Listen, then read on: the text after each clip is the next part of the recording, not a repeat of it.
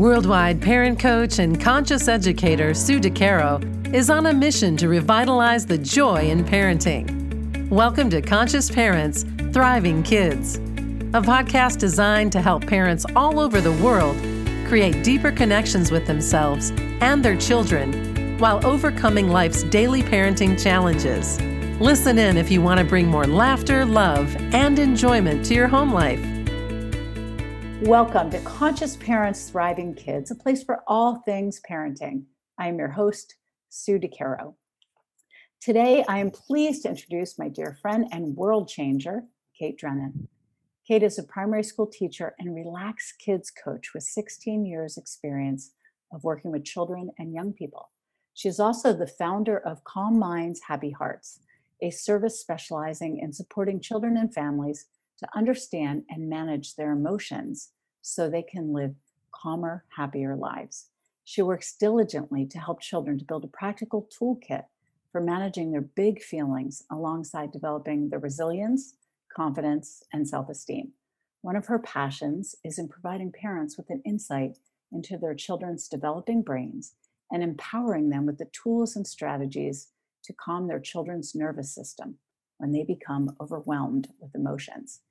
She lives in the south of England with her husband and two daughters, aged 2 and 7. Kate, welcome, and thank you for all that you're doing in the world. Such a very important teaching and educating of our children and parents. Oh, thank you, Sue. It's so lovely to be here. Real privileged to share this with you. Well, let's dive in. Let's talk a little bit about meltdowns because it's, as you and I both know, an absolutely common and necessary part of a child's life, right?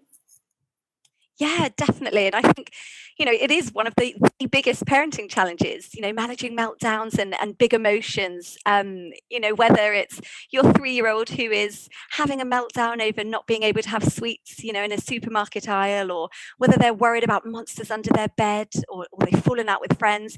Childhood is absolutely packed full of these difficult experiences for children where their emotions are running high, and it's incredibly tough for them and also as us as parents in trying to manage them and support them through it. So yeah, it's incredibly difficult.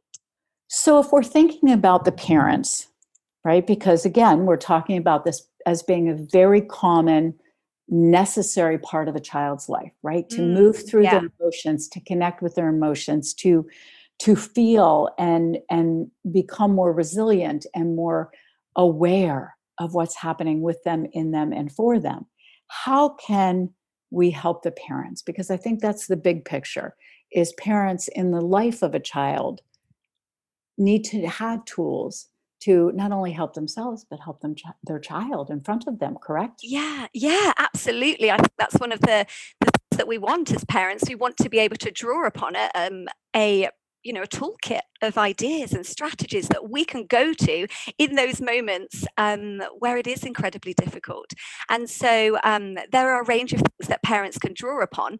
One of the first things that I like to talk to parents about is rather before we get into those strategies that you can use in the moment, what I like to get parents to think about is actually why your child is behaving like that in the first place. And I really feel like that is a missing piece in the puzzle.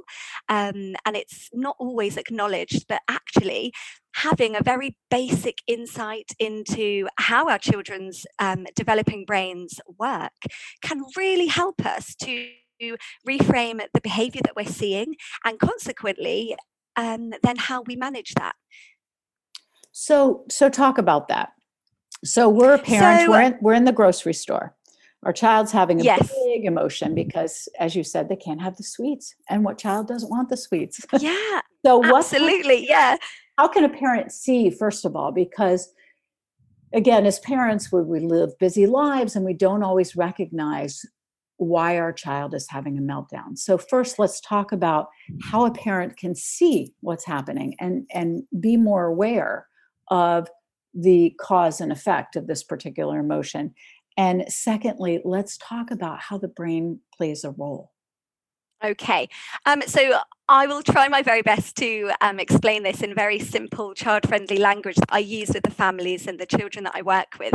And when explaining, your meltdown to the parents, what I say is that, the children actually they don't want to be displaying that meltdown. It is not a choice for them.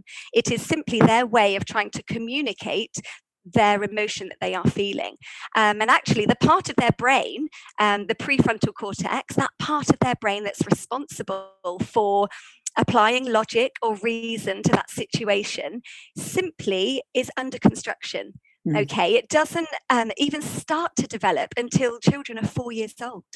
And this can be really mind blowing for parents, because when we start to understand that actually that part of their brain that helps them to think logically, that helps them to regulate their emotions and control their impulsivity, if they realize has not even started to develop until the child is 4, it can help us to understand that actually our children aren't choosing this. They are doing the very best that they can given what they have, okay, which is very limited brain capacity at that point. So like I said, that part of that brain, it's simply under construction, and it starts to develop from the age of 4, doesn't really come into focus until our children are around the age of 7, and astonishingly it doesn't finish maturing until we're in our mid-20s, which I just found that for me, having that little nugget of information has proved to be incredibly empowering as a parent, because when we understand that actually when we see our children behaving or displaying these big emotions and having these meltdowns, having this brain insight can help just to change how we are viewing their behavior, and we can come at it from a place of empathy, a place of compassion. Absolutely. You are so right, Kate, about the brain. And my children are in their 20s. And I still say to myself, with compassion for myself and for them, that their brain is still developing. And studies even show it's closer to 30 now. So it's a long process. We have to be patient. Yeah, absolutely. And it can really feel like it's a long time until they reach that point. But actually, when we shift our mindset towards one of understanding that it is our job to guide them. Responding to emotions is absolutely a key element. And our children don't have the language at some ages to put words to it. So if we as their parent can help them to put the language to it, to create an emotionally intelligent culture by helping them to actually label what they're feeling during a meltdown, after a meltdown, in the evening, right? Absolutely. That is one of the most important strategies that I give to parents when working with them, because you're absolutely right. We need to give children the language to be able to understand what it is they are feeling in their body. And so we do this by labeling the emotion and saying, when your child is throwing having a meltdown in the supermarket because they can't have those sweets, it's about getting down to your child's level and just saying, I can see you're feeling angry. I can see you're frustrated right now. Right. And just communicating that language with them and helping them to really name what it is they are feeling, because we know that when children and adults understand what it is that they are feeling, they are better able to manage it. Yes, absolutely. And it's over and over and over again. It's not a one and done. It's a constant process of labeling, repeating, supporting, using your tools as adults in the child's world. So you fill their toolbox with their own tools as they continue to grow up. And repetition is an enormous gift for our kids. Oh, absolutely, Sue. I couldn't agree more, because what we need to do is we need to, give children these repeated experiences so that we can rewire the neurons in their brain. We know that that's how children learn. We need to repeat and repeat so that they are forming those new pathways, so that as they start to learn and start to practice these ways of managing their emotions, over time they will become more habitual, and children will move from, where in the beginning it might be that the parent is modeling to a child a way of calming down, so perhaps doing a breathing exercise with them. It will move from that towards the child being able to self-regulate and being able to use some of those strategies more and more on their own, which is ultimately where we want to see our children get to, so that they can, face whatever challenges that they are going to face in their lives.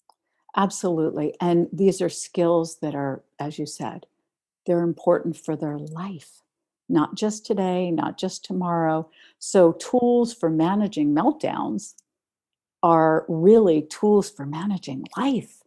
It's so much bigger than the meltdown. Absolutely. And that's another thing that's, I think, is really important for parents to see. And I think, often when our children are displaying these emotions, we get very caught up in the here and now, and just think, I just need to sort this out here and now. But actually, when we start to understand that the way in which we respond to our children's emotions can actually have a huge impact on the positive brain development and nurturing and protecting their longer term mental health, it can really change the way we respond to our children. Absolutely. Share something that you shared with me that I thought was brilliant, in how we can bring our children to the idea of animal names, to name parts of their brain. Talk a little bit about that, because I think it's such a wonderful child-friendly way to help our kids understand themselves a little more. Yeah, sure. So in the sessions that I work with the children and families, I introduce the brain to the children in a very simple way using animal names. So I say to the children and parents that there are three key parts of the brain, and we can liken these parts to three different animals. So we have the meerkat, the elephant, and the wise owl. So the meerkat, or the scientific name, is our amygdala. So that is our internal alarm system, and it's formed at birth, and it's very instinctive, very reactive, and it is the part of our brain which keeps us safe. So whenever our brain perceives a threat, whether it's a real threat or whether it's an imagined threat, that is the part of the brain that triggers our body's fight, flight, or freeze response, and it does that in order to keep us safe. Okay, so that's the meerkat. And then we go on to explain, and that's fully formed from birth.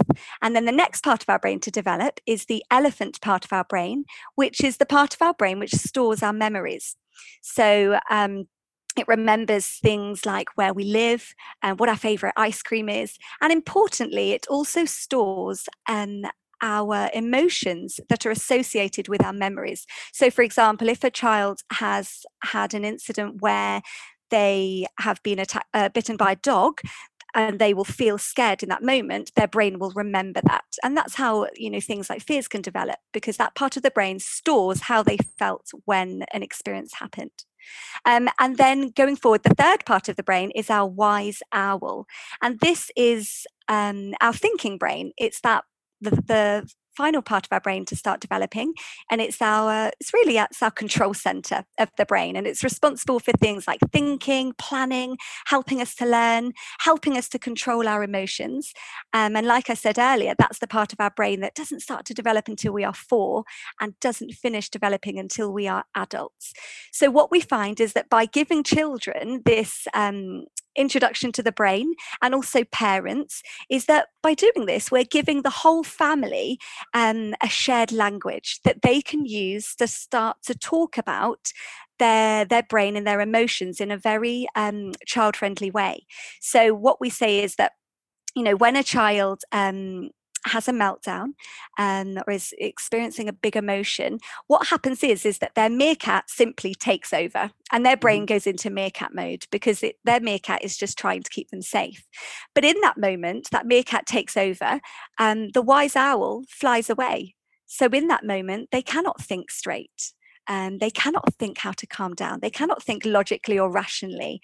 So the number one goal, the number one aim in that moment, in that meltdown, is simply to calm the meerkat down.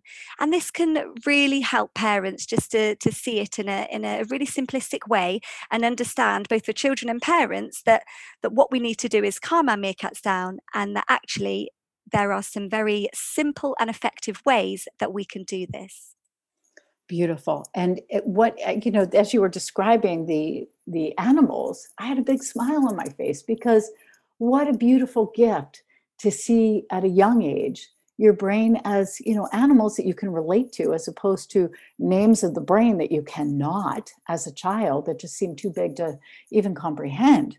But when you think of them as animals, you're almost connecting with them in a more beautiful way, a childlike way, right? A Yeah, real way yeah. that kids can understand what's going on. Yes, and I think another benefit of explaining, their brain to them in this way is that it can help to take away some of the uncomfortable feelings around some of the more the more powerful emotions. So thinking of anger, for example, often children will feel a lot of shame or guilt or embarrassment around that particular emotion. Whereas when we can come in and say, hey, it's okay, I can see you're angry, your meerkat's taken over, it can really help to take away some of those uncomfortable feelings for them and help them to see it as not their fault. It's a biological response that is happening in their body to try and keep them safe. And hey, there's things that we can do to manage that. Absolutely. I love that. And I think the other important piece here is to honor in our children, just as we need to honor in ourselves, whatever feeling or emotion, big, small, doesn't matter, that's coming up for them and with them. Because the more we honor them and the more we bring positive attention to helping our children through it, the less shaming and creating discomfort for our kids that we are adding to the situation.